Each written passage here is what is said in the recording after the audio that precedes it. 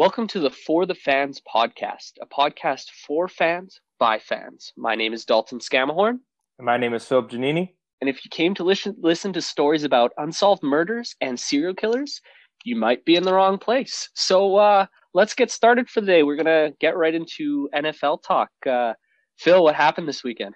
Well, I mean, if you're living under a rock, it was Super Bowl 55, and holy smokes, it was a pretty good game. And I would have to say that we were technically both wrong because we said that Kansas City was going to win, and in fact, Tampa Bay won 31 to 9.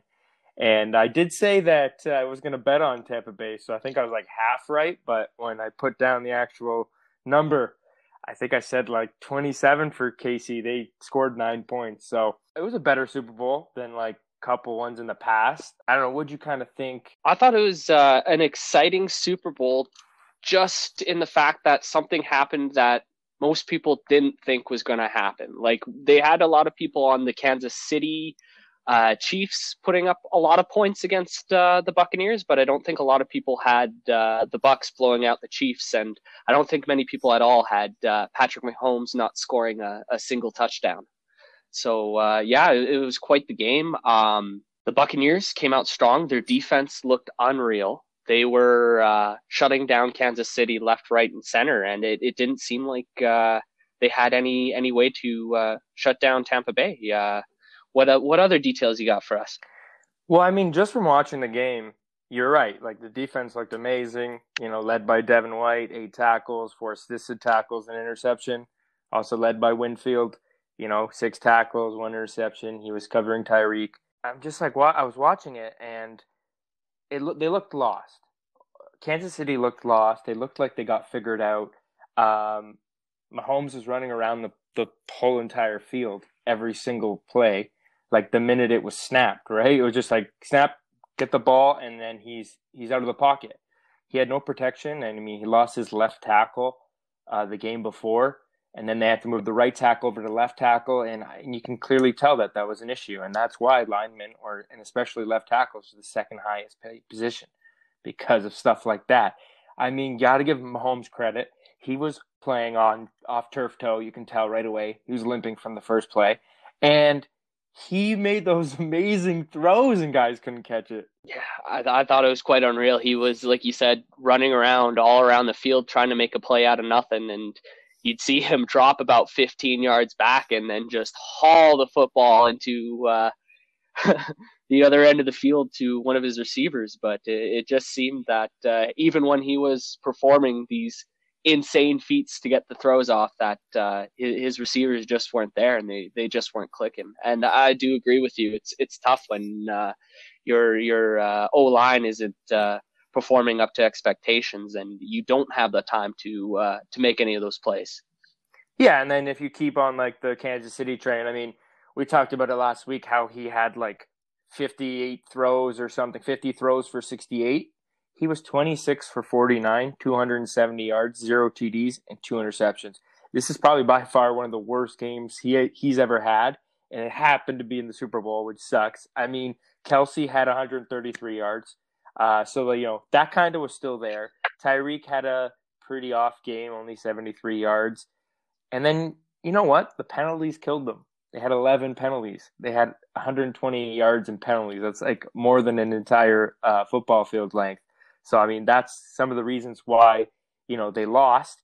They didn't look good right away, especially on the defense. And then, Matthew getting penalties and Tyrann and Brady having that beef, which was really weird because I've never seen Brady like that before. And it just shows you don't poke the bear. I mean, Tom Brady, the greatest of all time, he was 21 for 29, 201 yards, 3 touchdowns, 0 interceptions, and the MVP. That's Mahomes type numbers. Yeah, that's one thing that we can really comment on is Tampa Bay showed up. They were playing really well. Brady had an amazing game. The Brady to Gronk connection was there, which was weird seeing it after Gronk signed, and it seemed like, yeah, he's going to be here and there catching a touchdown, and then boom, boom, catches 2 touchdowns in the Super Bowl, and shows how that Brady to Gronk connection is pretty clutch. the two people who scored touchdowns in this game was Gronk 2 and Antonio Brown 1. Yeah, and then Leonard Fournette with one as well. So it's Yeah, rushing literally, one for him as well. Yes. yeah, it's all these guys that Tampa Bay brought in just because they signed on to win a Super Bowl, and yeah, the bet paid off. Like it's exactly what they wanted to happen. I don't imagine how they expected it to happen, but But it yeah, happened. yeah, great day for people who are Bucks fans. I know my roommate is an OG Buccaneers fan. He was back in the day cheering for them when they were god awful before they got Tampa Bay. So or Tampa Bay before they got Tom Brady. But yeah, shout out to Landry for being a big Tampa Bay fan before everyone became a Tampa Bay fan and stopped being a Patriots fan. You mean he wasn't a Patriots fan and then he was a Tampa fan? No, it's surprisingly like the rest of the Tampa Bay fans right now. He actually cheered for them when they were bad and just didn't chase greatness. Just one more thing I wanted to kind of note on the Bucks was they threw to everyone. I mean, Fournette had a great game. Playoff Lenny, 89 yards running, one touchdown, and then he had 4 receptions for 46 yards, which was second on the team. Gronk had 67 yards. Evans had 31 yards for only 1 reception. Godwin only had 2 receptions for 9 yards. And then, Brate and Brown also caught the ball. So, you know what? They had the pieces, and in the end, it worked out for them. It was kind of funny reading, Fournette wasn't on the team. Gronk and Brady all weren't on the team, and Antonio Brown weren't on the team last year, during March, May. And then they all ended up on the team, and then everyone called them for the Super Bowl. Then they had that bad November, and it didn't really matter. I also kind of wanted to mention back on the defensive side, defense wins championships, and that's clearly what was shown there. They had 44 total pressures on Mahomes, and maybe if he didn't have turf toe, he might have had maybe some better stats. But I mean, I think in the end they would have always lost because they couldn't even score a touchdown, 3 field goals, and Mahomes got sacked 3 times, which was, he usually gets sacked maybe 1 time a game. And then on top of him not being able to run or throw the ball, they were 3 for 13 on third down. So all that stuff kind of mixed together is the reason why they lost. The other thing I want to kind of ask was, how'd you think of the halftime show? I absolutely loved it. I thought the Weeknd put in quite the show. I thought it was really smart. The dancers that they had all with the masks and their faces entirely covered, kind of throwing back to that plastic surgery thing the Weeknd did, but also staying COVID safe. I thought it was a really great show. You could see that the man had pumped some money into it, and yeah, I thought it was one of the better halftime shows I've actually seen. Me too. I mean, I'm a Weeknd fan, so I was a little biased, but he played all his hits. It was like an aesthetically pleasing show. And he used the whole field. They never use the whole field because they always have all those, people that come watch it. They're not even in the stands, like the fake fans kind of watching the little show that they put on. And I thought that was 10 times better. And, my eyes were just on him the whole time, shouting out Scarborough and Oh yeah. good Canadian kid. And I thought that just added to the Super Bowl. Some really dank memes came out of it. Yes, especially the one when he's running in the hallway. Can we also just talk about the streaker quickly that ran on the field? Do you know the story of that? The one that the streaker who had more yards than Kansas City. Yeah. He actually got to the Kansas City end zone, and did you hear about the bet he had put down? Yeah, it was what was it? He bet $50K on plus 750. Yeah, that there would be a streaker in the Super Bowl. He had apparently preemptively planned for his buddy to bail him out when he would get arrested. And then, yeah, basically this guy decided to, somehow was able to actually go see the Super Bowl this year. And then, yeah, decided that he was going to place a bet that there would be a streaker on the field. That man himself decided to be the streaker. And then, yeah, he went, got his buddy to bail him out, and then made a few $1,000s on there being a streaker on the field. His buddy went first, and then all the security guards went after him. And then he went second, so he could actually make it on the field, and it counted as a streaker. So he had to pay $1,000. He made $374,000. The bet was he made $375 minus $1,000 for bailing himself out. And I believe it had to do with some Vitaly guy and his porn site. I don't really know too much about it. But man, I should have bet on that. Yeah, right? Like, if you can come up with a plan like that, and if you make a big chunk of change off that, like, hey, don't need to go to work anymore. I mean, yeah, but you are a criminal technically.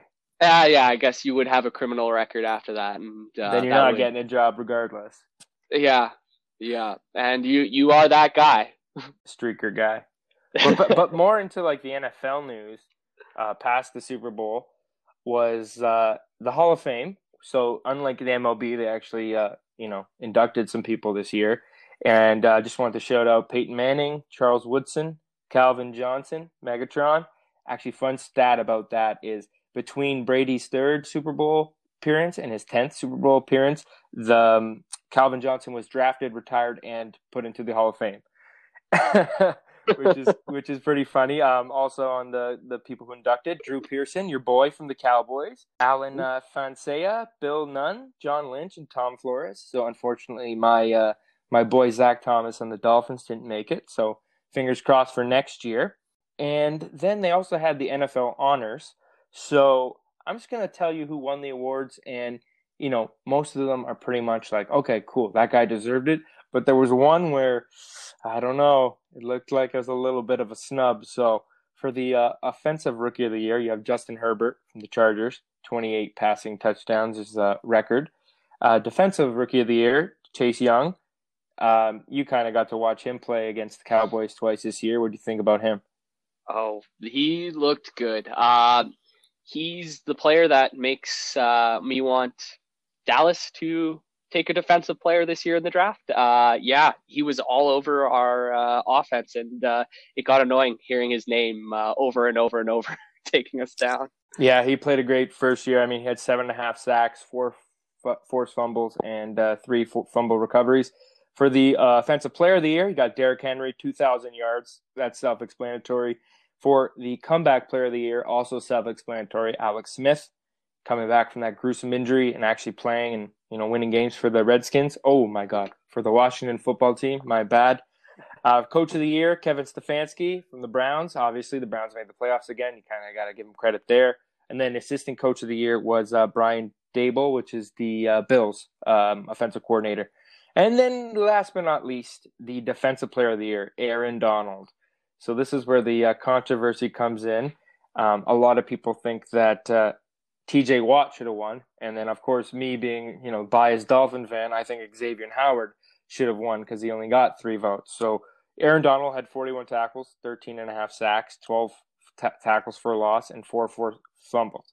TJ Watt had 53 tackles, 15 sacks, 23 tackles for a loss, 2 forced fumbles, and interception. So if you could understand that TJ Watt literally had better stats than him in every single category, minus the forced fumbles, and he lost. Yeah, that kind of seems like one of those things where obviously Aaron Donald is one of, if not the best defensive player in the league. But it seems to be one of those situations where you kind of fall back on a guy if voting gets close, or it's that recency bias. Like, you see Aaron Donald being the 99 overall in Madden year in, year out, and it's probably one of those things where they just went back and went with the tried and true, which is unfortunate when you have a player like TJ Watt's caliber coming in, and it's going to be great player defensively. Okay, but like on top of that, then you have Xavier Howard. So last year, the defensive player of the year was Gilmore, who plays the same position as Howard, free safety, and he had 6 picks, 28 pass deflected, and 49% completion. Howard had 10 picks, which was the first time that's happened with double digits in a couple years. 20 pass deflections and 54% completion. He only got 3 votes. So you have one side last year where, this guy wins it on those stats, and then someone who has better stats or just as good, and he only gets 3 votes. I don't know. There's something fishy about that. And just being a Dolphins fan, I just kind of had to like shout him out. He was on the worst Dolphins defense last year and one of the best this year. So I just think that he should have got at least some more votes, and him and TJ should have been up more closer than TJ and Aaron. But that's just my opinion. And who am I, right? Yeah. No, I'd have to agree with you though. If you're going to stats at the end of the day for voting, like it's got to be. Well, what else are you gonna go after? It should all be about stats, nothing about Madden how rating. good the guy is. Yeah, Jesus, Madden rating and how good they look and popularity. And if they play and made the playoffs. Yeah, sorry, I'm getting fired up because like it still cheesed me. Like first, Dak Thomas doesn't get in, then this guy doesn't even get like a sniff at the Defensive Player of the Year with a great numbers. So you know what? It's just an award. The biggest award is the Super Bowl, and that just happened. And Tampa Bay is the winners. Absolutely, yeah. You got Tampa Bay going on, winning 2 of the Big 4 championships, with LA winning the other 2, and Tampa not having an NBA team, but the Raptors actually playing in Tampa Bay. So maybe we'll get another Tampa Bay championship this year, because the the Raps are looking all right. And the Rays made the final of the World Series. Yeah, exactly. So yeah, it's fate. We're gonna have a Raptors final confirmed. Going on the Tampa Raptors front, let's kind of chat about them. I mean, they're 11-13, 8th in the East. They're 6-4 in their last 10, and last week they went 2-1. I mean, what more can you ask for? Yeah, I thought they had some pretty good performances. Their game against the Nets, even though they had all of that KD in the game, out of the game, put on COVID precaution, called it some whack ass PR tactics. But yeah, the Raps were able to win that game 123-117. They followed it up with an outing against the Atlanta Hawks, which unfortunately they dropped 121-132. And then they recently, on the 8th, they had a game against the Grizzlies that they were able to win 128-113. So it's kind of that win one, lose one, but they seem to be racking up 2 wins instead of the one. They're on the better side of that. So if they can get a good long streak going, like what the Jazz are doing right now, if we could get somewhat like that for the Raps, I think they'll be smooth sailing. But let's go back to that Memphis Vancouver Grizzlies game. Nurse got ejected. They had no OG. Kyle played 7 minutes because he had back spasms. They were down, and then they came back. And I think that was the kind of the game that they were missing. I mean, a lot of games last year, they were down and they came back. And then this year they were down and they just can't seem to get back. And I just thought they just played a great, second half of the game. Nothing like a good comeback. And kind of excited for their next 4 games. So they play the Wizards tonight. So that's against Russell Westbrook. They're 14th in the East. Then they play the Celtics, 4th in the East. Then they play the T-Wolves, 15th in the West. And then the Bucks, 2nd in the East. So they got 4 games next week, or in between, our segment. So I think, they have to win tonight, and against the Wizards, and they have to win against the T-Wolves. I don't know if they can beat the Celtics and Bucks, but hey, OG's kind of questionable now. Yuta Watanabe is also questionable. So once they get healthy, just like how we were saying, it takes some time, and they're the Raptors. They're just gonna, keep fighting and clawing, and then they're gonna get better and improve, and that's all we can kind of hope for. I absolutely agree with you there, especially those 2 matchups against the Celtics and the Bucks. I'm really interested to see. I know the Celtics right now have been missing a couple players here and there. Marcus Smart's out of their lineup right now, which is a huge hit to them, but they seem to have not really missed a beat. So it'll be interesting to see. I know Celtics seem to have the Raps number recently, so that'll be a good matchup. And then, of course, you've got the Bucks with Giannis. They seem to be the ones to beat in the East year in, year out right now. So it'll be an interesting next few games. I think the Raptors have a chance at least a chance to win all of them. But yeah, I agree. Wizards and T-Wolves should be shoo-ins, but the Celtics and the Bucks, if they can get it clicking, then maybe we can go on a little run. Exactly, and I know they just got to stay healthy. I know they're battling out there, so we'll kind of give you a little Raptors update next week to see how those 4 games went. But there's a little bit of NBA news. So you were mentioning to me off mic that the Mavs weren't playing the anthem. Yes, the Dallas Mavericks have decided to refrain from playing the national anthem before games, and Oh, you haven't heard? You didn't hear, eh? the NBA recently responded to it.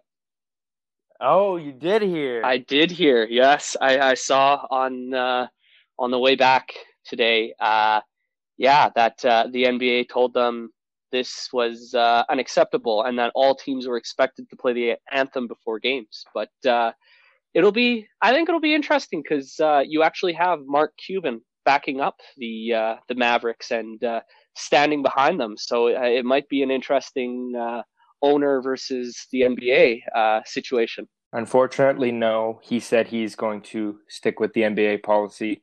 Oh.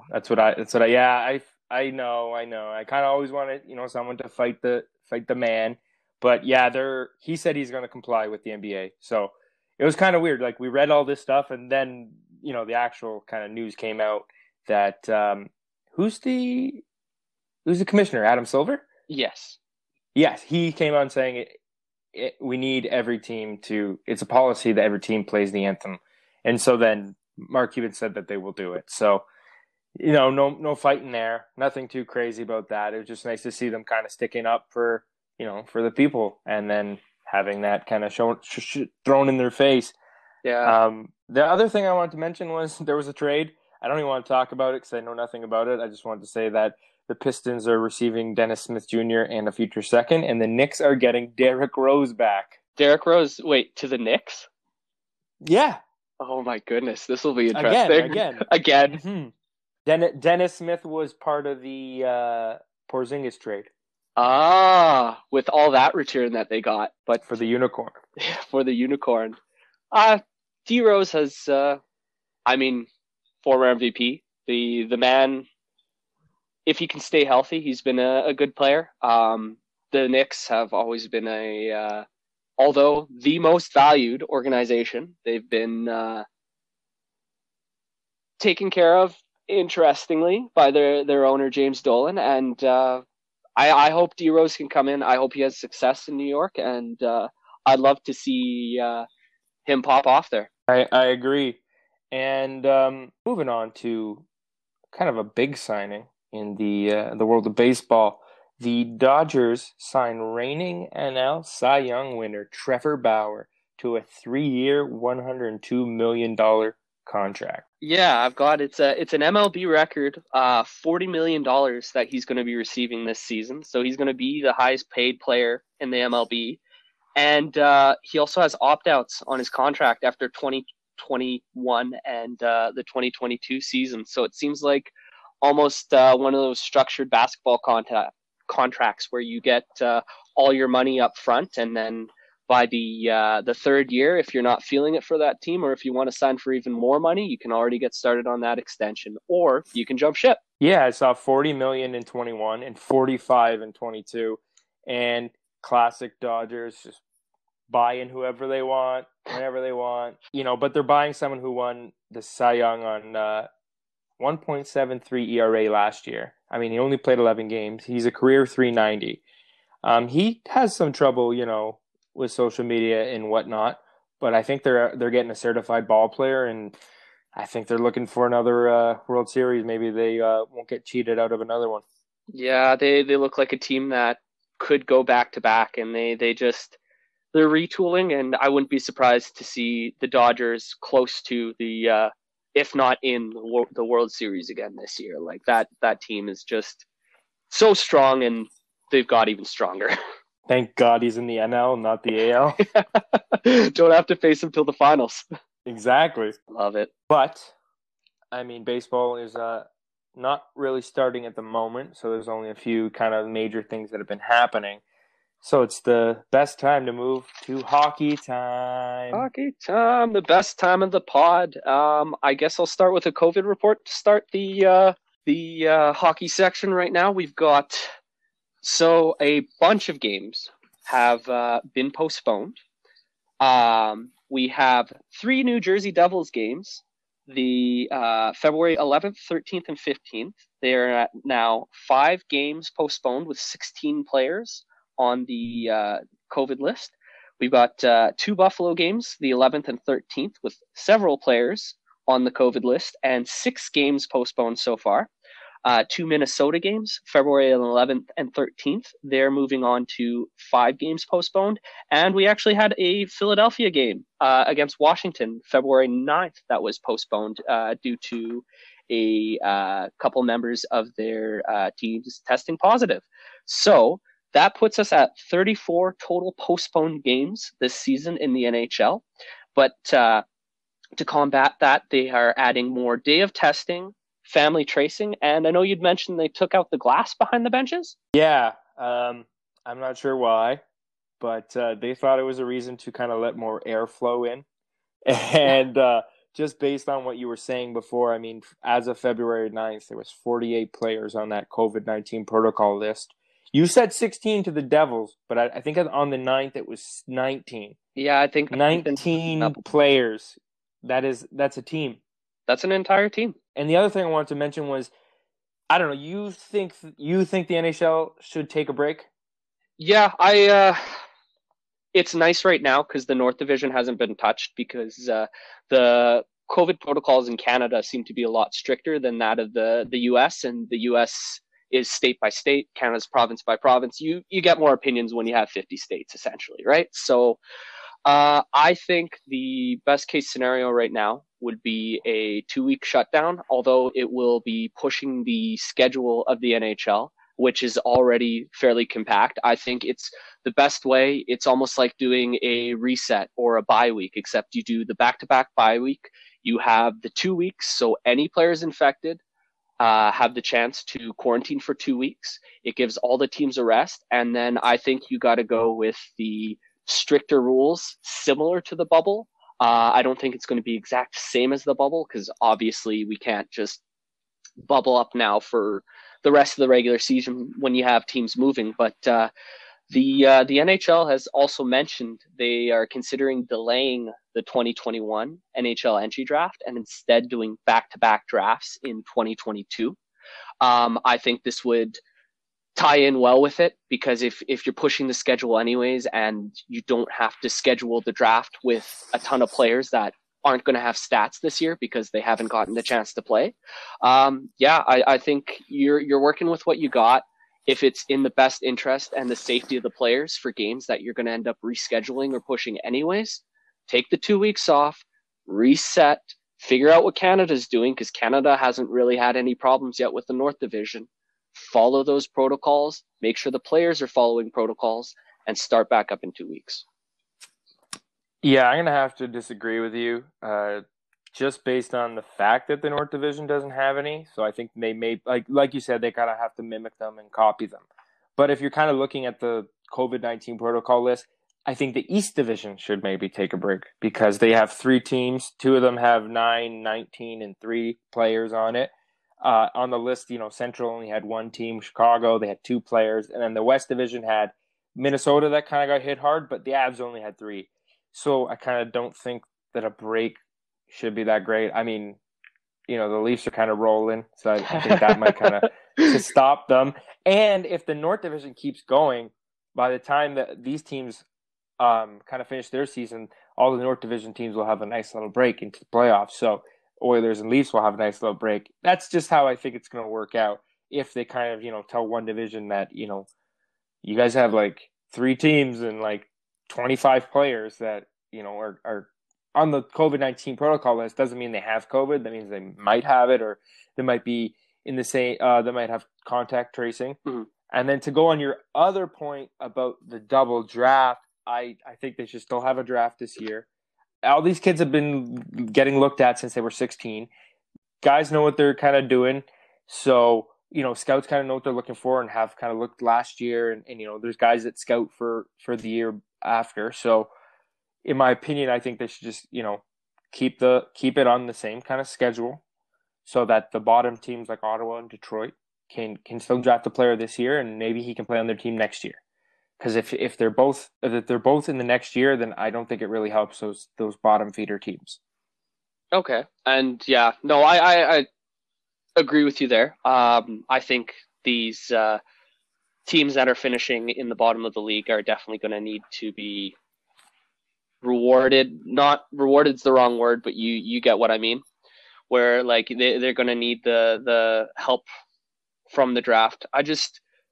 My big thing is the time frame and the schedule, right? Because the NHL wants to get the next season on time and started, but with the amount of postponement and the amount of games being lost, they've already talked about the possibility of even shortening the schedule for the American teams. And I just think it's an interesting situation when you've got teams like Arizona and St. Louis have played each other, the last 5 games straight out of necessity. But when you stop having those matchups available, like we're 1 month into the season, right?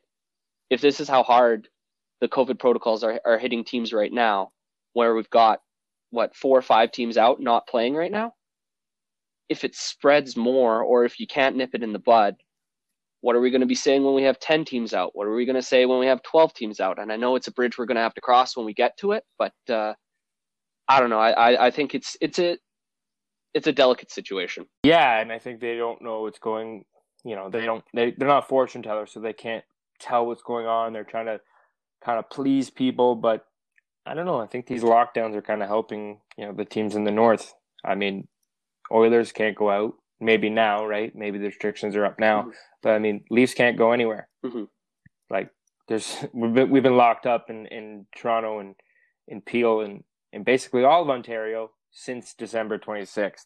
So I don't know. I mean, it's getting kind of sick and tired of talking about COVID, but I mean, we're gonna probably talk about it every single week because at this rate, new players and new teams are contracted. Yeah. On a more positive note, the Pittsburgh Penguins. Yes, please. Penguins finally hired a GM and a president of hockey ops, and let me tell you, it's on. Quit clowning around. It's on. We got Ron Hextall as the next Pittsburgh Penguins GM, which I thought was a big middle finger to the Philadelphia Flyers, but Hextall wants to win, and he brought along Brian Burke, who is now the president of hockey operations for the Pittsburgh Penguins as well. What are your thoughts on this, Phil? I mean, let's start with the GM. Obviously, yeah, I thought it was funny that, a Flyers legend goaltender was coming to GM the Pittsburgh Penguins, their rival. But you're looking at a guy with 20 years of experience in management. I mean, he was the assistant general manager at LA, and he was the GM of the Flyers. And I just think that he's kind of the perfect fit for them. And now on to the president of hockey ops. I'm a huge Berkey fan. Maybe not when he was GM of the Leafs too much, probably more than most, especially the media. But I'm actually reading his book right now, and just he's a beauty. He tells you how it is. But he has 31 years of experience. So they're getting 50 years of experience from management of these two guys. Brian Burke was GM of the Whalers, the Canucks, the Leafs, and obviously the Stanley Cup champion Anaheim Ducks. And he was president of hockey ops for the Flames. And I just think that, he was doing a great job on Sportsnet, and he was awesome. Just kind of telling it how it is and just having a straight face and looking like a old man yells at clouds. But I think he always wanted to kind of go back into the game. Like, he wasn't really done. He has a different way of thinking. He likes a tougher sport. And so I think it's really great for them because they're going to be working in tandem together. So now the question I have for you is, what happens to the future of Malkin, Crosby, and Letang now? I think, I think this is a situation they're going to have to look at what they have in-house right now. I know Brian Burke himself, they were talking to him, and he was saying initially that he didn't think this Pittsburgh Penguins team would make the playoffs this year, and now it's his job to make sure they make the playoffs this year. So I think they'll probably go for it this year. and then I think it's a year that you go for it and then you reassess, depending on how Pittsburgh does this year, if they make the playoffs, how far they make it into the playoffs, what kind of moves you'd be making.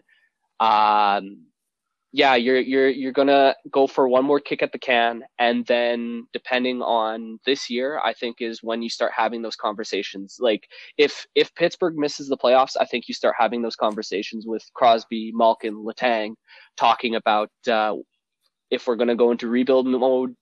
Are you in or out? But I think if it's anyone, it's Malkin or Letang. I mean, Crosby still has 4 years left. I think Malkin and Letang have one or two. So I could see maybe them moving. The other thing, someone kind of told Brian Burke, why are you doing this? You're going into like a minefield, you're going into a shit team, no prospects. And he basically said, I'm going to a team that I trust the GM, I trust the coach, I have pieces, and I get to just kind of do what I want. And, he's kind of put together some, amazing deals and trades and teams over the years. So I think he's kind of excited for that. I mean, I think the hockey world is excited to see what they're going to have in store. They're also starting this year they're starting not halfway, but they're starting in when the season started, right? And not like they both had any plans from before, like they didn't get to like basically prepare. So I wouldn't say this is a wash, but I think this is more like, okay, let's get through this year, let's make the playoffs, and then next year they can like trade whoever they want or kind of make those really big moves and then still go for it, because they can definitely go for it next year. I mean, Crosby's playing great. Then they got to figure out their little goalie tandem, and then that's it. Yeah, I just find it interesting with Rutherford leaving allegedly because he wasn't allowed to make moves, and then Bert coming in because he will be allowed to make moves. So I guess it's just depending on the scenario and the situation. But we had a retirement out of the blue in the NHL. Did you see Mikko Koivu decided to hang up his skates and call it a career? I did. Saku's brother, Miku, retired after 16 years. So he played 15 years in Minnesota, and then he signed with Columbus, and he only played 7 games. And do you know why he retired? So I don't know if he had listed any official reason. If I had to speculate, I would say either A, playing time, or B, due to pandemic issues like COVID, how you had players like Niskanen say, nope, I'm done. Sort of. I mean, he did kind of come out, I think it was in the last couple of days. He said he couldn't get into a rhythm, and he didn't have the feeling he had on the ice. He didn't have that same feeling. So I think it's one of those scenarios where he just had enough. He knew it was the end. He got scratched on Monday. So he played 7 games for them. He got a goal and assist. Then he was scratched, and I think he just kind of woke up and was just like, I'm not down to push myself this hard every day. I mean, it's a tough sport, right? So I think that was kind of the reason where he was just like, you know what, I think I'm done. And it probably took him a lot longer than he knew about. Like he probably knew about it, and he tried to fight it, go through another season, and then it just didn't really work out in his favor. But hell of a career, 206 goals, 505 assists, 1,000 games, 1,035. Man got his watch. He hit that 1K mark. Yeah, exactly. Biz would have loved that. And, he's loved in Minnesota. He was their captain. He was a first round 6th overall pick in 2001, and he did nothing but, help that team throughout their whole entire existence. So got to wish Mikko Koivu nothing but the best. He'll probably be in the game still. He'll get hired for a desk job in Minnesota. You watch. I find it hilarious years back when Mikko Koivu actually was offered the chance to play with his brother in Anaheim and turned it down to re-sign with Minnesota because he loved the team so much. See, that's a team player. Yeah. And it's one of those things where, like you were saying, hockey's a tough sport. The NHL is one of the toughest leagues, not just to crack, but to stay in. And it's one of those things. If you wake up one day and you're thinking you're done, well, chances are you were probably done a little bit more than that. If you don't think you can do it anymore, then it's time to hang them up. Yeah, I think it's happened to a couple guys before. They all they know is hockey. They've been playing hockey since they were 4. And it kind of takes them a while just to get through, their stubborn head that The you're done, acceptance. and then it's time. Yeah, but moving on to players that want to play, let's talk about our boy Patrick Laine.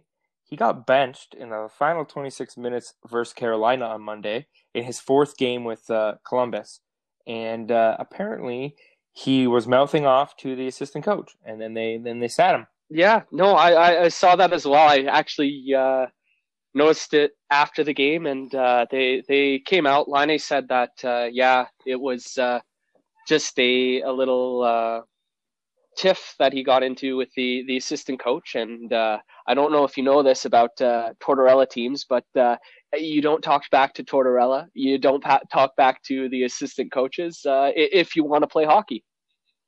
Short and simple.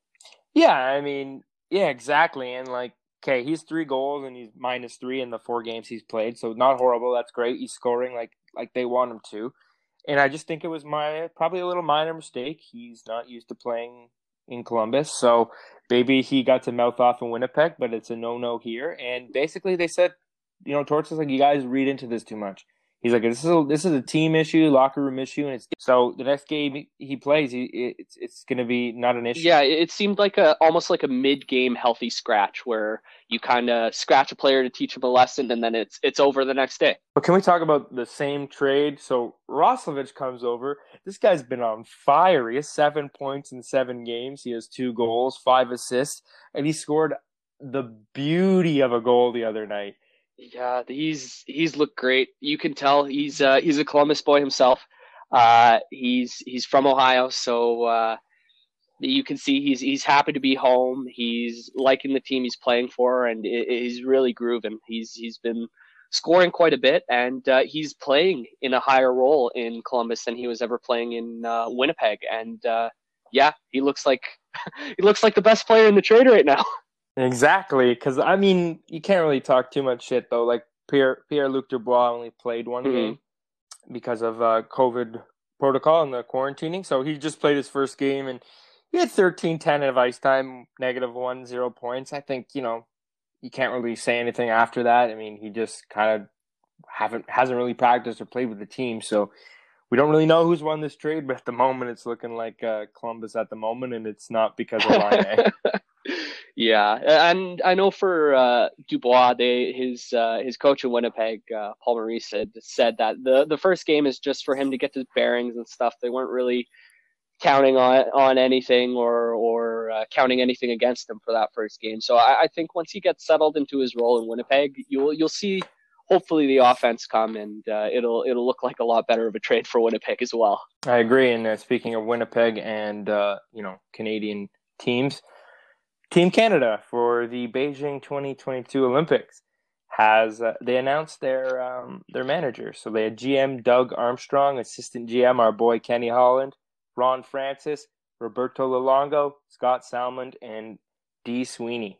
Yeah, it's quite the all-star studded staff of the Team Canada managers, and as Team Canada usually does. Armstrong had actually been quoted saying that he's not picking an all-star team for Team Canada this year, and they're planning on having players that can touch every facet, the penalty kill, power play, and 5-on-5, and that they will be asking players to play out of position this year. Yeah, I saw that too, and I kind of was like, great, something different. Usually it's just an all-star team. But I remember, I think in the 2010 team, they had Brandon Morrow, and he had that grit and that strength, that hitting that kind of helped them in that tournament. So I know that we kind of talked before last week, but you asked me to put together a team, and I did. And I'm actually interested to hear what you think of my team, and I'm interested to see what you kind of picked for your team. Let me go first, though. For goalies, I had Carter Hart, Carey Price, and Binnington. It's got to be between Hart and Price for me, so I kind of put Hart at the moment because he's younger.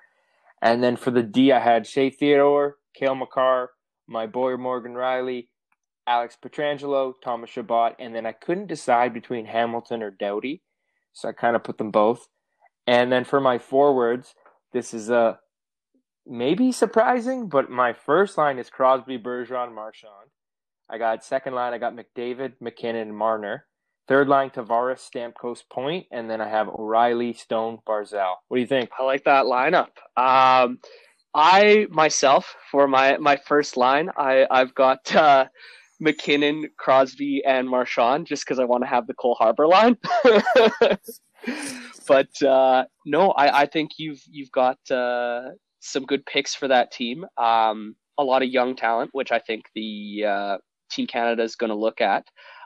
Your three goalie selections. I was surprised with the Carter Hart selection. I know that a lot of people have been slotting him to make the team, but I actually had Marc-Andre Fleury as my third goalie instead of Carter Hart.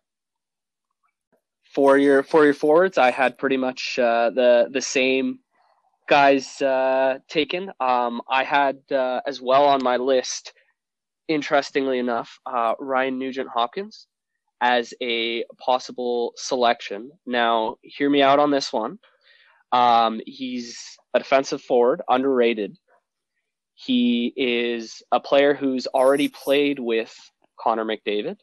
And I think if you're going to go similar to the strategy that you had the year that Kunitz was taken for the Olympic team to play specifically with Crosby because he makes Crosby better, I think you have to take the same thing if you want to have these pairs of players that have played before or have trained together before. I think you could throw a player like Nuge on the wing with McDavid. I didn't even have him on my mentions. Right? Mentions Coming in list. with the hot takes today. What's so, the line? Give it to us straight. So my first line, I'm going Harbor line. I think on that too, actually. But I thought you can't really break up Crosby and Bergeron. They've been playing together since 2005. So that's true. The Crosby Bergeron connection, but you also have the Marchand Bergeron connection then too, right? If you want to do duos or pairs. Three of them played together in the World Cup. So then you slot.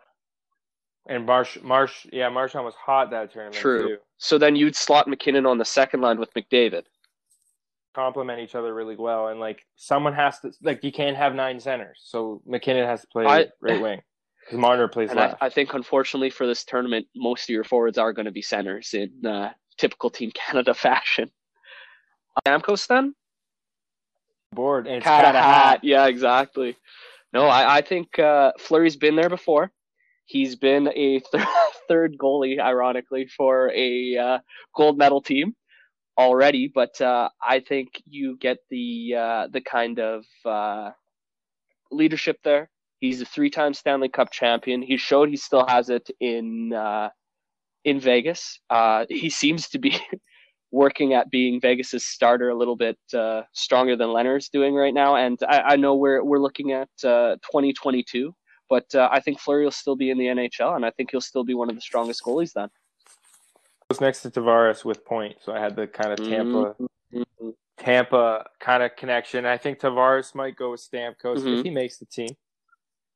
I wanted some big boys, so I put Stone and O'Reilly, and then I saw Barzal on the list, and I was like, yeah, this kid's a stud. You're gonna have a fast team. You're gonna have a big team, and we could have picked a completely different team, and it would still be the top players in the NHL. You're looking too that list snubs Taylor Hall as well. Again, from the Olympics. I liked your lines. You had a lot of the same guys as me. It was just where they'd be slotting. Your defense, I had pretty much the exact same names that I'm looking at right now. I snubbed a bunch of guys, but I tried to stay away from the older heads because at this rate, at 2022, I don't want 35, 36 But what if they're the best 35, 36-year-olds in the game? Okay. That's fair. Weber? No. You don't want that slap shot that goes through nets? Not from anyone else. True. And you've got... I'm not the GM. Yeah, that's true. At the end of the day, no matter what we say, it's not like they're going to take our opinions into consideration. Anxious to hear the players' names. So let's see who got the same and who's different. Okay, so I'm going to do Crosby, Marchand, McKinnon for my first line. And my second line, I'm going to do McDavid. I'm going to throw Nuge on there. And then I'm going to throw Stamkos on my right wing for the. I guess that's going to drop Bergeron to third line, which I don't think he's used to playing. And fourth line, I like that Stone O'Reilly pairing. I really like that Stone O'Reilly pairing, so I'm going to keep that together. And then I guess you have to kind of have Tavares and Scheifele on the other wing, right? And yeah. Ooh, Scheifele might be a good one. I missed that. And like, I like Tavares as a player. He's come in, he's scored a lot. Maybe you kind of have those guys cycle in and out for that wing.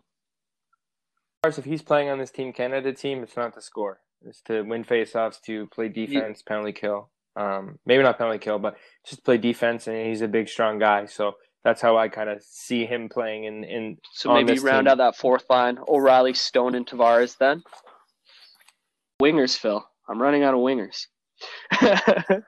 We'll get... You got Point, Barzal, Stone, Marner. My boy Marner's making the team. Come on, we're going to put Mitch Marner on his one wing, Braden Point on his other.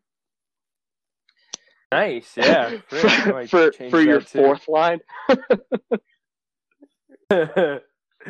Team's dream for that. And what so do you got defense, on defense? I got my boy Cale Makar, first and foremost. Obviously. He's shooting right, hey?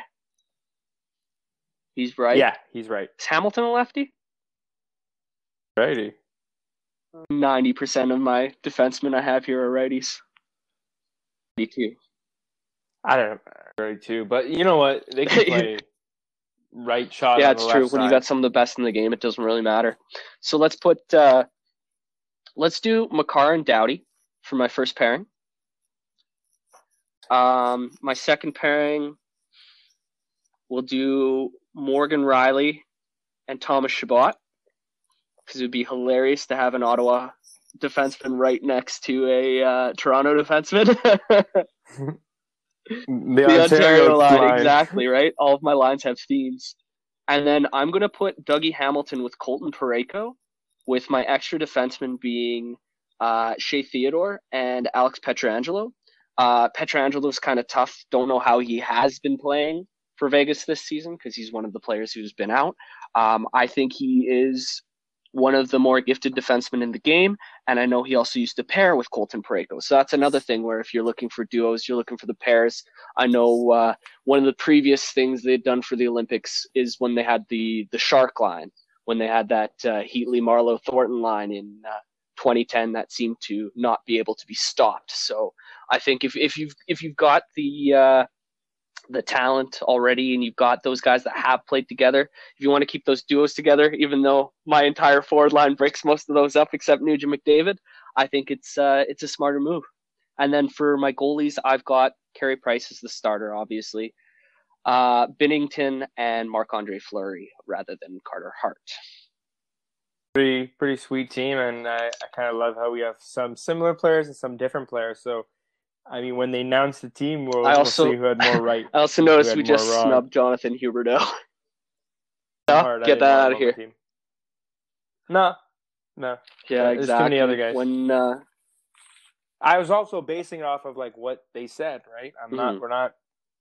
We're building the team differently, and so I tried to build the team differently. And now for everyone's favorite report, I like to call it the YYZ, the YEG report, aka the Leafs Oilers report. So I'll kind of start it off right now with the hottest team in the NHL and the hottest team in the North Division. That is the Toronto Maple Leafs. They are 10-2-1. They went 3-0-0 last week, and they played all 3 games versus Vancouver. They had 15 goals for and 5 against. So honestly, they played some good hockey. I don't think Vancouver played that well, especially in the first game.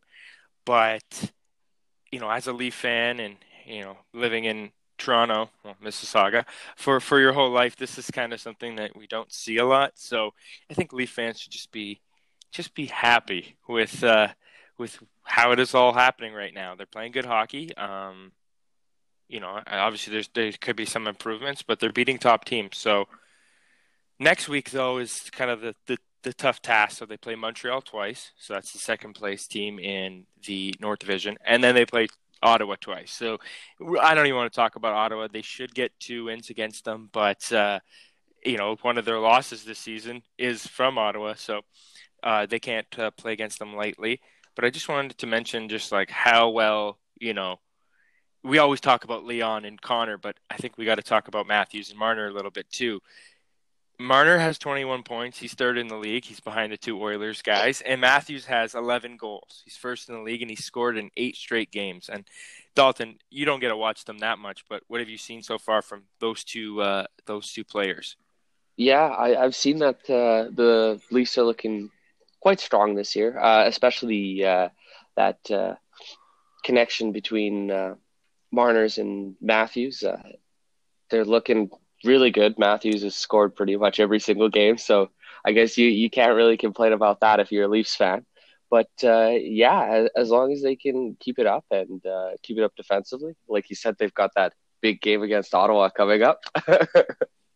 Well, uh, tonight they have the big game against Montreal, and that will really, if they win, that will really help them in the standings, kind of, cement them a little bit higher than them. Dermott's back from missing 2 games, so they'll be dressing 12 forwards and 6D instead of 70 that they did the last game. And the only bad news from Leafland is Wayne Simmons. He's been playing so great. 5 goals. He's on the first power play, but he's out 6 weeks with a broken wrist. I think he blocked a shot, so that's a little low blow. Um, I could talk about the Leafs all day, but to be honest, they just need to keep playing this way. Their power play is on fuego, so they got to keep that up. And honestly, it's nice to see our 2 highest paid players um, just actually playing up to their contracts. And if they keep this up, and I don't know, they could be fighting Leon and Connor for the Art Ross and for the Hart.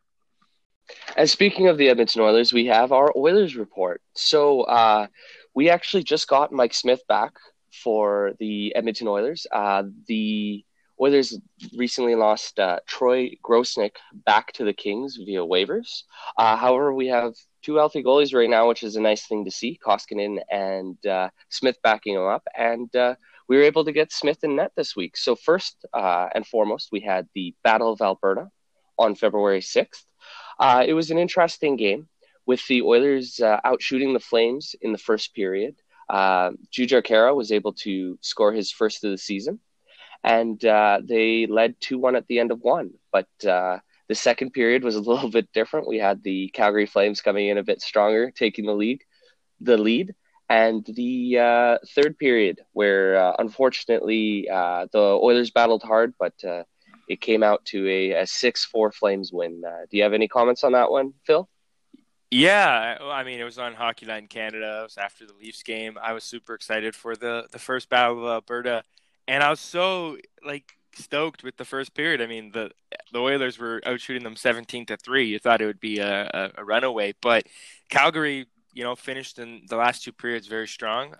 They finished with 28 shots, so obviously they got a lot in those last 2 periods. And those quick goals came back to hurt the Oilers. But I also want to say I'm super excited that Mike Smith is back. Just a little normalcy back on the team. Koskinen doesn't have to play every game now, and hopefully he comes out strong. Yeah, no, I'm definitely hoping for that. He had his first game against the Ottawa Senators.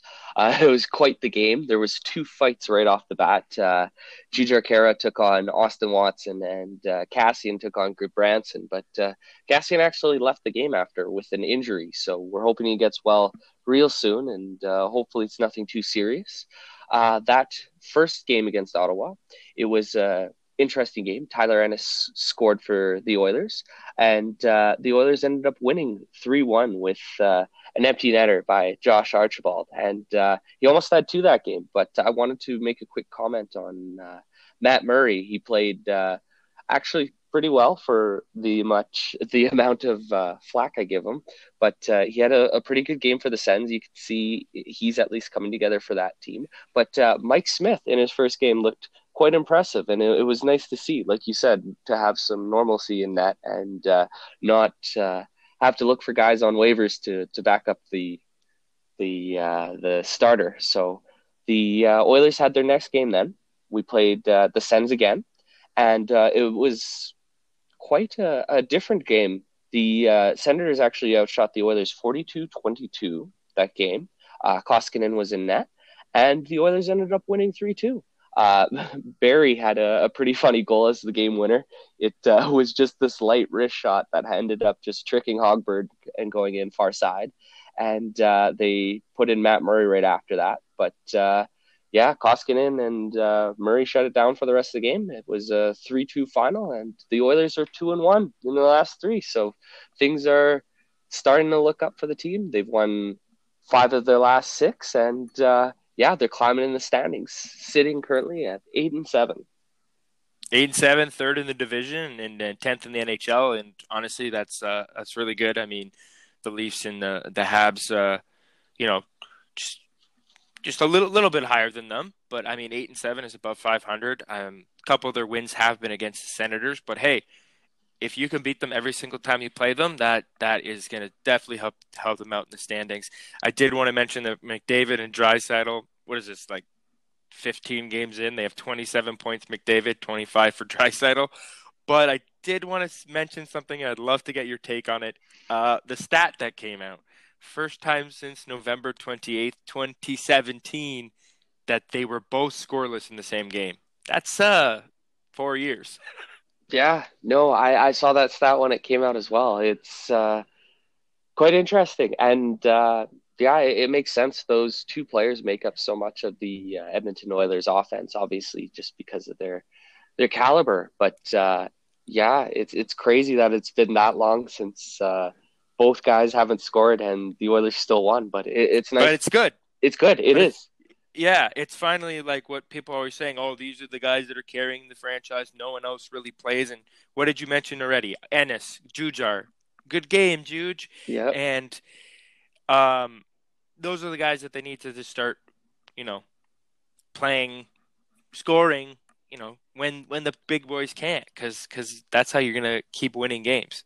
So they play Montreal, and then they play Winnipeg twice. So Montreal will be a tough matchup. But if they get that win, that will really help them kind of, cement themselves into that third spot ahead of the fourth spot and try to climb up to the 2 and the 1 in the division. And hey, at this rate, we're looking at both of our teams in the playoffs. Knock on wood, fingers crossed.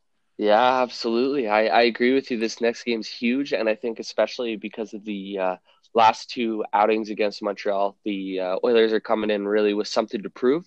So hopefully they can have a big game against them, and yeah, keep things moving, keep racking up points, and keep moving up in the division. Honestly, I think that is enough hockey, and I know it's sad to say, but let's chat a little bit about some UFC. I know that there was some fights on last weekend. We got a big fight this weekend, and I think there's some Bellator news. Yeah, absolutely. So for today, it's the MMA segment rather than the UFC segment. We're going to talk a little UFC to start. We had a card this weekend recently. There were 2 big fights on it. We had Corey Sandhagen versus Frankie Edgar and Alistair Overeem versus Volkov, who I can't remember his first name offhand right now. It's Alexander. It's 100% Alexander. The most Russian name you could think of. But you and him have the same back tattoo, he's he just recently actually got that added to it. It used to be a big old stingray, and now it's a big samurai, which I think it worked for him because he absolutely dummied Alistair Overeem. And for people who don't know, Alistair Overeem is a former champion in pretty much every different place he's fought right now, except UFC. And this was going to be his big last run at a belt for UFC. The man is 47, now 19-0 with 1 no contest. And yeah, Volkov knocked him down in the first round. And you could kind of see he was setting the pace, setting the tempo. And then in the second, you could see he had really hurt Alistair Overeem, and then he ended up TKOing him early in the second round. Overeem's face was completely torn up. Volkov's 1-2 jab combos He was hitting Overeem with them all day. He had four. Oh yeah, he had They were 45 loud. significant strikes, 65% strike accuracy, and 1 knockdown. So he was pushing around Overeem, who's a really big guy, but Volkov himself at 6'7", 265 pounds. He looked like he was coming out of a Rocky IV. Like the man is he's a former M1 global heavyweight champ, a former Bellator heavyweight champ, and he's 33-8. So it wasn't a huge surprise for me that Volkov won, but I did not see him knocking out Overeem the way he did. So the man wants to fight for a belt now, and I think you got to throw him up in that mix after you have Stipe versus Ngannou 2 happen, after the dust finally settles on that. I think Volkov, he was number 6 at the start of the fight. He's got to be at least top 5 now. So I think, it's time to get the former Bellator champ in the UFC title picture. I mean, the younger, taller, bigger reach guy won the fight, and he absolutely dominated the first round. And I think that's what made it easy to kind of knock him out in the second, because he came out swinging in that first round, and then I don't think Overeem kind of knew what to do, and then his hands kind of went down a little bit, and those punches were coming left and right. And then it seemed like he was like I said early on, he was setting the pace, and Overeem couldn't keep up. But the other guy that said see you later was Frankie Edgar.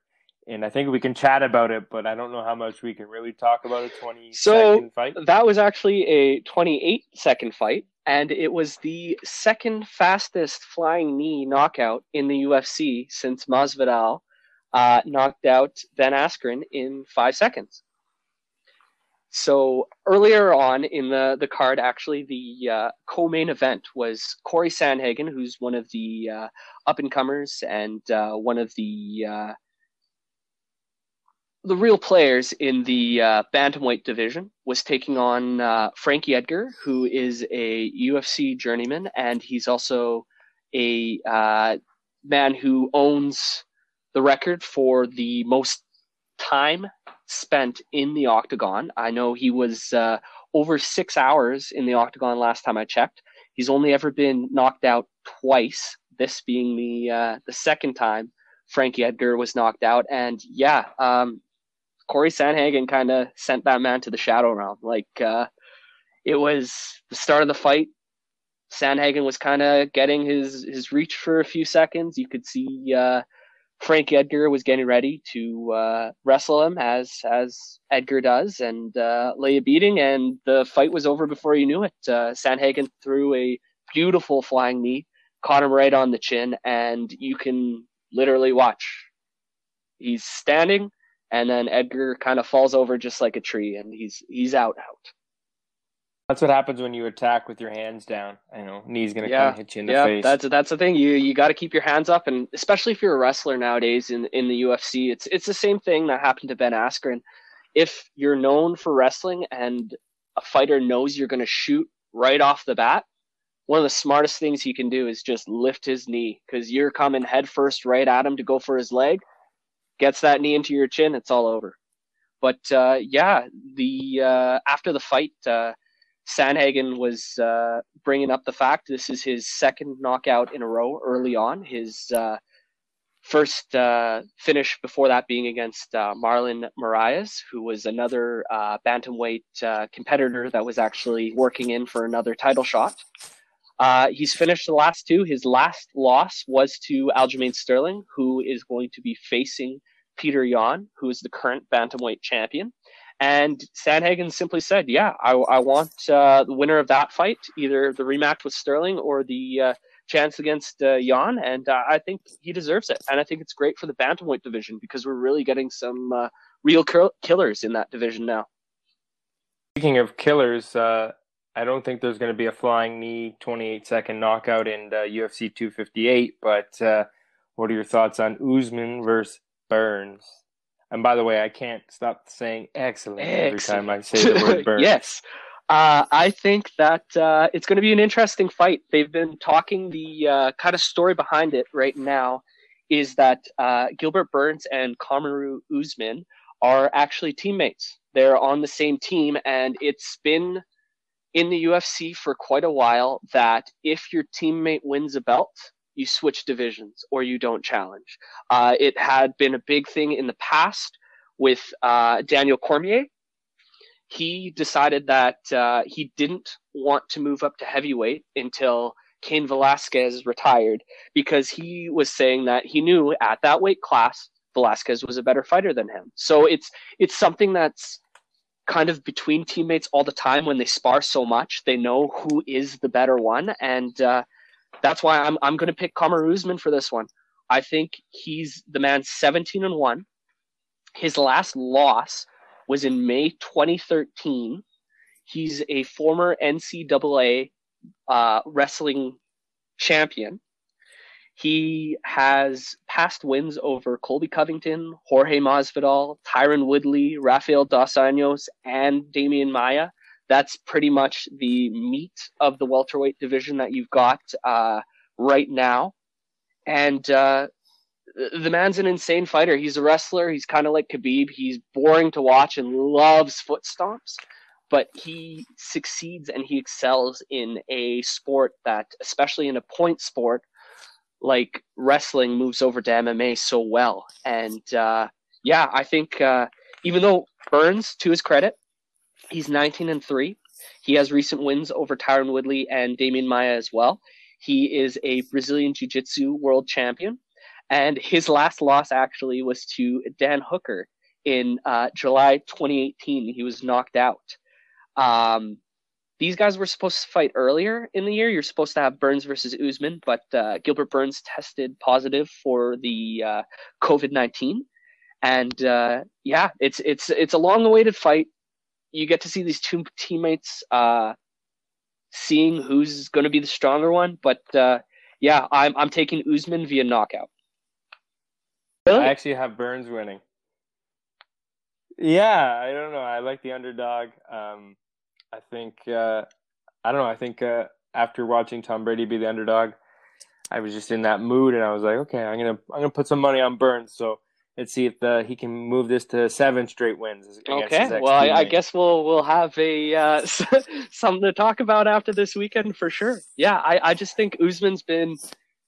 It's one of those situations where people have said he's such a boring fighter, but he's been able to defend. I think he's going to come in the way kind of Adesanya did in the past when he had a quick knockout against Costa, or Khabib against Gaethje, where he made him submit earlier on in the fight. I think it's going to be Usman coming out to prove a point.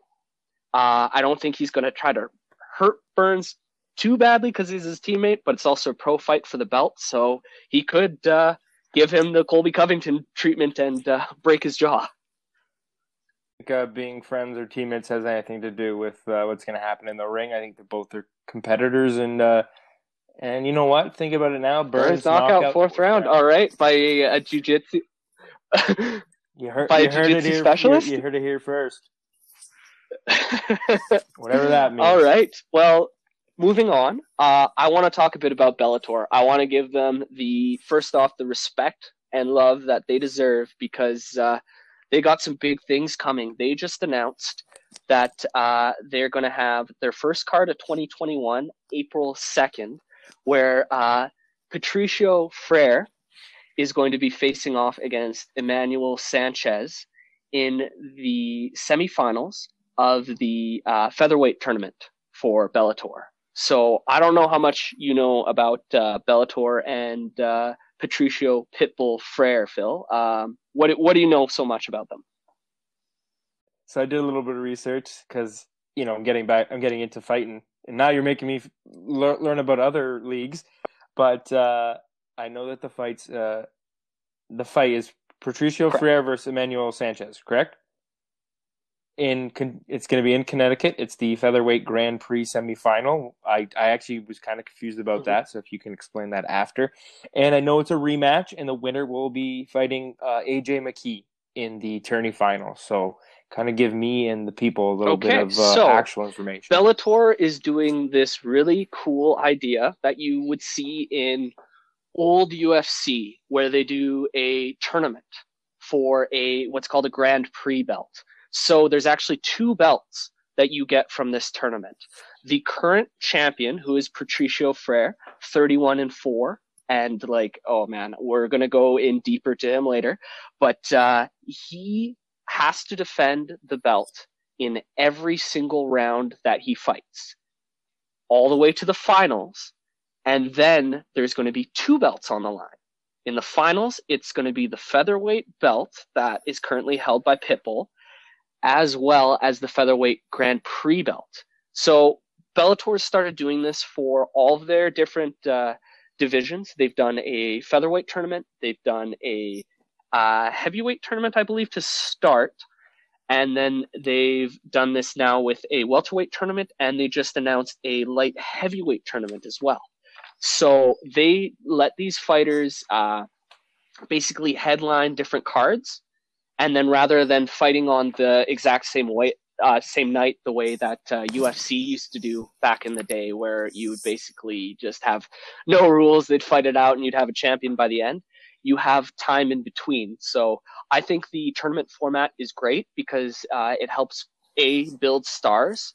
B, you know your fights already ahead of time, and you usually have an alternate if they can't fight in the next round. And I think that it's a great way to really test your talent against each other and kind of set rankings in the division or create rivalries. And I think UFC could really adopt this idea for their, well, especially for their lightweight division with things going on right now. If it were Bellator, they would just have a tournament and then it works itself out because, like I said, every single fight that the champion is fighting is a championship match. It's very interesting. I mean, we mentioned it on the pod, I think episode 1 or 2, and I was like, "Whoa, that's sick! UFC should do that." But I'm kind of glad that they don't. So there's kind of two different things for you fighting fans to watch. And so, in your honest opinion, who do you think is going On to win April this fight 2nd, on so April 2nd? back to my boy, Pitbull, not Mr. Worldwide, but Mr. Worldwide. Patricio Freire is, I'm going to say it, man, he's the best featherweight not in the UFC, and he might be the best featherweight in the world. So this man is a two-time featherweight champion, one-time lightweight champion. He is the current featherweight lightweight champ of Bellator, and he's the second champ in Bellator history, Ryan Bader being the first with heavyweight and light heavyweight belt. But this man knocked out Michael Chandler, whom I know we all saw kill Dan Hooker, in 61 seconds on May 29th. That's how he won his lightweight belt. So he's been talking smack all over social media, deservedly so, saying that the more that Michael Chandler, wins, the more that me destroying him will look great. As my official representative in the UFC right now, everything he does well will look good for me. And I think Patricio Freire is going to keep looking good because I think he's got this fight. I think he'll beat Emmanuel Sanchez again. That was Sanchez's last loss, was also for the featherweight belt in 2018 at Bellator 209. And I'm really excited to see him face AJ McKee in the finals because AJ McKee is 17-0. He had submission of the year last year in 2020 with a neck crank on Darian Caldwell in the same featherweight tournament. And I think that's going to be Patricio Freire's real competition. And I think that was the point of this tournament, was for the buildup of Pitbull versus AJ McKee. And I think really if Pitbull loses in the finals, or if he is to lose one of his featherweight belts, I think maybe that's when you start thinking, is he going to jump ship to UFC? The guy seems to be a Bellator guy through and through. And like I said, he's basically the Max Holloway of Bellator. And because he fights on Bellator, he doesn't get the respect he deserves. But he's hell of a fighter. Uh, it's funny actually. His fight against Chandler was it was kind of like a almost like a schoolyard fight because Chandler, to defend his belt, had actually beat Patricio's brother Patricky in a fight earlier on in the year to defend his belt. So it was kind of like his brother coming in to defend his honor. And yeah, like I said, he's TKO'd Chandler in 61 seconds, and I think this man deserves all the respect in the world as one of, if not the best featherweight currently fighting. Excited for UFC and for Bellator. So I think that was a great MMA talk. I know that our time is kind of coming to an end, but before we end, I just wanted to kind of mention that the Australian Open started February 7th, ends on February 21st, and just wanted to shout out the Canadians that are kind of playing right now. So unfortunately, Bianca Andreescu, Canada's golden girl, she got upset in the second round, and it was her first tournament in 15 months from injury. So sad to see that she didn't make it too far, but I mean, her future's bright. And then we got a cool third round matchup. It's an all Canadian matchup. We got Denis Shapovalov versus Felix Auger-Aliassime. I think I nailed that one. So you got the 11th seeded Dennis versus the 20 seeded Felix. So whoever wins, you got a Canadian winning. So that's always good. And then Milos Raonic is also still in the tournament. He's actually going to be a third round matchup February 12th versus Fucsovic. And he's actually beat him twice already. So he's 2-0 against him. So hopefully he gets past that third round and maybe one of the Canadians gets and hopefully we get another win for Milos. But I mean, that's all I kind of had. It's down under. I'll kind of let you guys know who wins, in our next pod. And I know you had a little bit about your hometown Edmonton. Yes. So to round off, I almost called them the Eskimos for a second. I just wanted to round things out by letting everyone know the Edmonton football team are down to 7 names, and they're actually doing a survey that you can go online and you can vote on their potential names. They've got it down to the Edmonton Elk, Edmonton Evergreens, Edmonton Evergolds, Edmonton Eclipse, Edmonton Elk Hounds, Edmonton Eagles, and Edmonton Elements. I personally chose Elk as my number one choice. I've said before, I think that's best name for the team. I think you can do a lot with it. I think it's great for branding. It'll be easy to make a mascot. You just make it an elk. And I don't think I could cheer for a team called the Eagles. So I'm Edmonton Elk through and through. You sent me the list, and I was gonna go on and do the I guess it's like a little questions or whatever.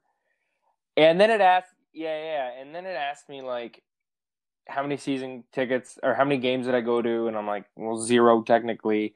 So I didn't really want to send in my answers. Plus the EE football team wasn't an option, but honestly, I don't think they should go with like Evergreens or Element. I don't know. I just feel like things that are like inanimate objects or like it just doesn't work sometimes. And I think they should go with like a strong animal. And to be honest, I don't care if they go with the Eagles because it'd be fun for you to cheer for the Cowboys. I would be absolutely destroyed if we started singing "Fly Eagles Fly" at Edmonton football games.